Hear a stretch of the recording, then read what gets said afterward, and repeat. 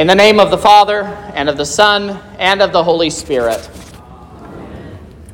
There are two times in the Gospels where Jesus feeds large crowds. The first one, Jesus uses that opportunity of the hungry crowd to test the faith of his disciples. We hear that story every year in the season of Lent.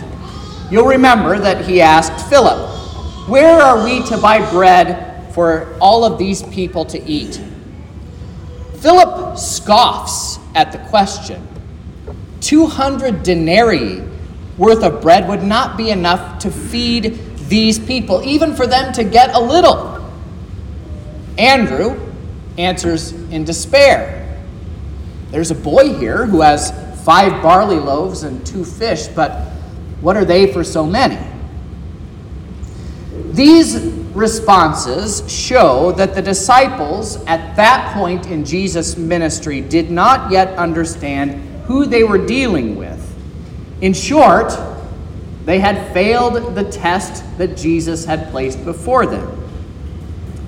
Today, we're dealing with the second time Jesus fed a large crowd, and it's important to realize that because it means this is the second time that the disciples have been through this particular kind of miracle too. I'd like to take a closer look at how the disciples responded this time around. First, Jesus sees the great crowd that followed him. They had followed him for 3 days out into the wilderness, hearing him preach the word of God, and he says, "I have compassion on the crowd, because they have been with me now 3 days and have nothing to eat. And if I send them away hungry to their homes, they will faint on the way, and some of them have come from far away." Jesus here identifies the problem. The crowd had probably brought some supplies with them, but they were now out of what they needed to survive, and making a return trip home was now something that was going to be dangerous for many of them. If we don't read this section carefully, it's easy to think of this simply as a retread of the feeding of the 5,000. In fact, some liberal Bible scholars actually teach that this story that's included in the Gospels is simply a repetition of the previous story with some of the details changed in order to prove that the scriptures contain some mistakes. However, if you notice how the disciples react this time, you see that there has been some maturity that has happened with them. Philip doesn't scoff at the problem or the question this time. Andrew does not throw up his hands in despair. Not even St. Peter gets in the act and puts his foot in his mouth. They respond. How can one feed these people with bread here in this desolate place?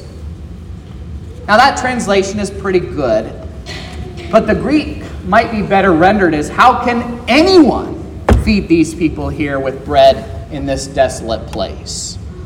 In other words, the disciples are saying, we can't do it. Dear saints, this week, I had an encounter with the financial situation of our congregation that rather startled me. We publish the checkbook balance, as you know, in the bulletin every week, and I was aware of the fact that we'd been running a deficit. I knew that many of our other funds were helping create enough cash flow so that we could pay the bills, but then I had a call from our treasurer and the head trustee about utilizing the line of credit that we'd authorized last fall. The treasurer helped put some flesh and blood on the situation as it really stood. He told me about what we needed to pay our portion for our Lutheran Central budget contribution this month, the parsonage payment that was getting ready to come out, and he likes to point out that healthcare costs are expensive. I considered then the stack of bills that I get in the mail each week that I put into his box, and it hit me that our financial house is not in order. And I'll admit it to you, as I admitted to my wife, that I panicked. I tried to think about all the ways that I could solve this problem. I looked at how much was in our savings account. I thought about the last paycheck that I got that I still haven't taken to the bank. It was almost as if I was playing the role of St. Andrew at the feeding of the 5,000. What is our family's cash reserves for such an immense amount of debt? It wasn't a good night for me, truth be told. And I'd actually, by that point, had forgotten much of what I'd read and even preached from the Word of God from this very pulpit. On Friday, then, I went to visit a man who was dying.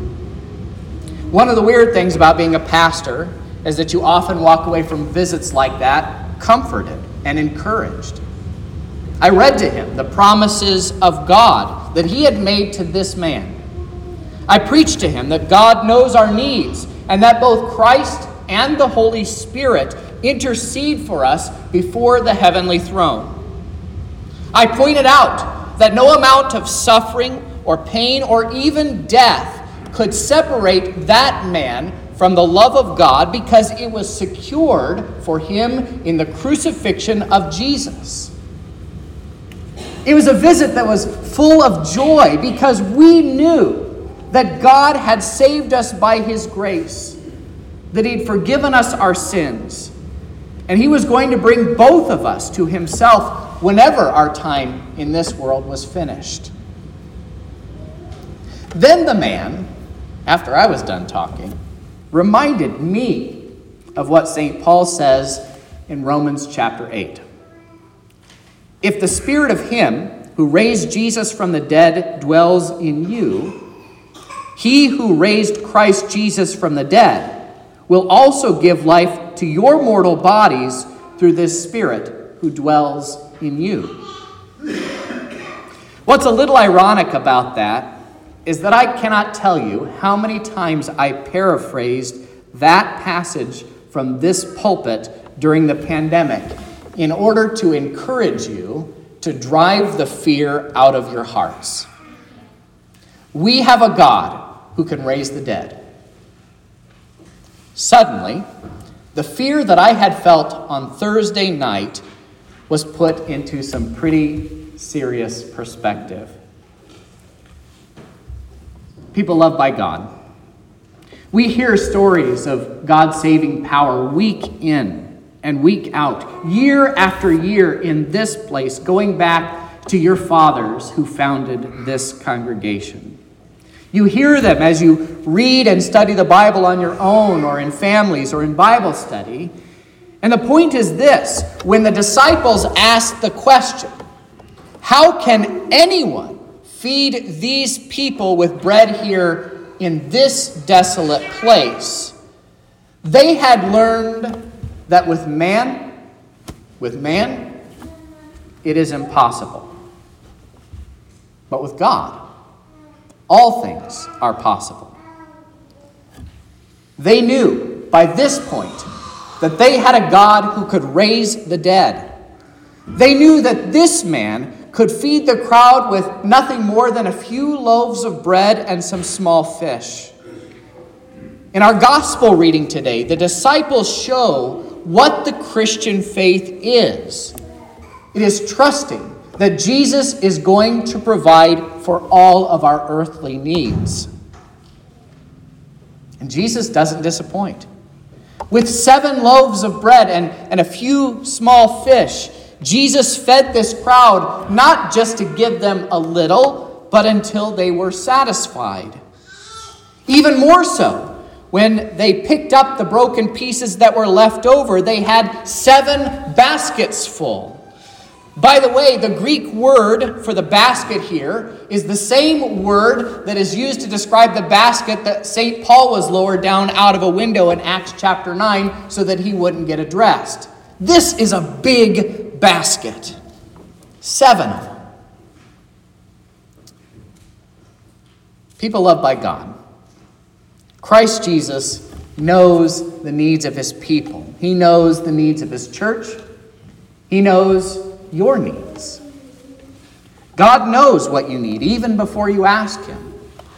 Therefore, you don't need to worry about the essentials of this life: food, drink, clothing, because your Father knows that you need them all.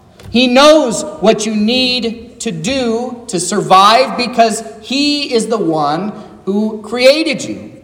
He knows what we need to do the work that he's given us to do here. He knows what we need even as gas and food and all of the prices of everything continue to rise. He knows because he created us, and because in Christ Jesus he became like you in the incarnation. As we confess in the Creed every week, he ascended into heaven and is seated at the right hand where he governs all things for your good. And so, therefore, I encourage you to remember our Lord's gracious compassion and provision for you individually, but also for his church. Christ Jesus takes what we have and multiplies it in his hands as he graciously gives us all things. As St. Paul says, he who did not spare his own son, but gave him up for us all, how will he not also give us all things? So don't be like the disciples were at the feeding of the 5,000. Don't be like I was last week. Here, we can actually look at our brothers, the disciples, as a model of what the Christian faith is and does. That it trusts in Christ's care and provision for his people. Jesus gives abundantly. So let's do the work that he's given us to do with boldness and with confidence. What can my offering do? Nothing. Nothing by itself. What is it in such a face of a great need like this? Instead, let's not be like Andrew, but let us consider what Christ has done with just a few loaves of bread, a few fish, and trust him to do what is good. In Jesus' name. And now the peace of God, which passes all understanding, keep your hearts and minds through faith in Christ Jesus our Lord.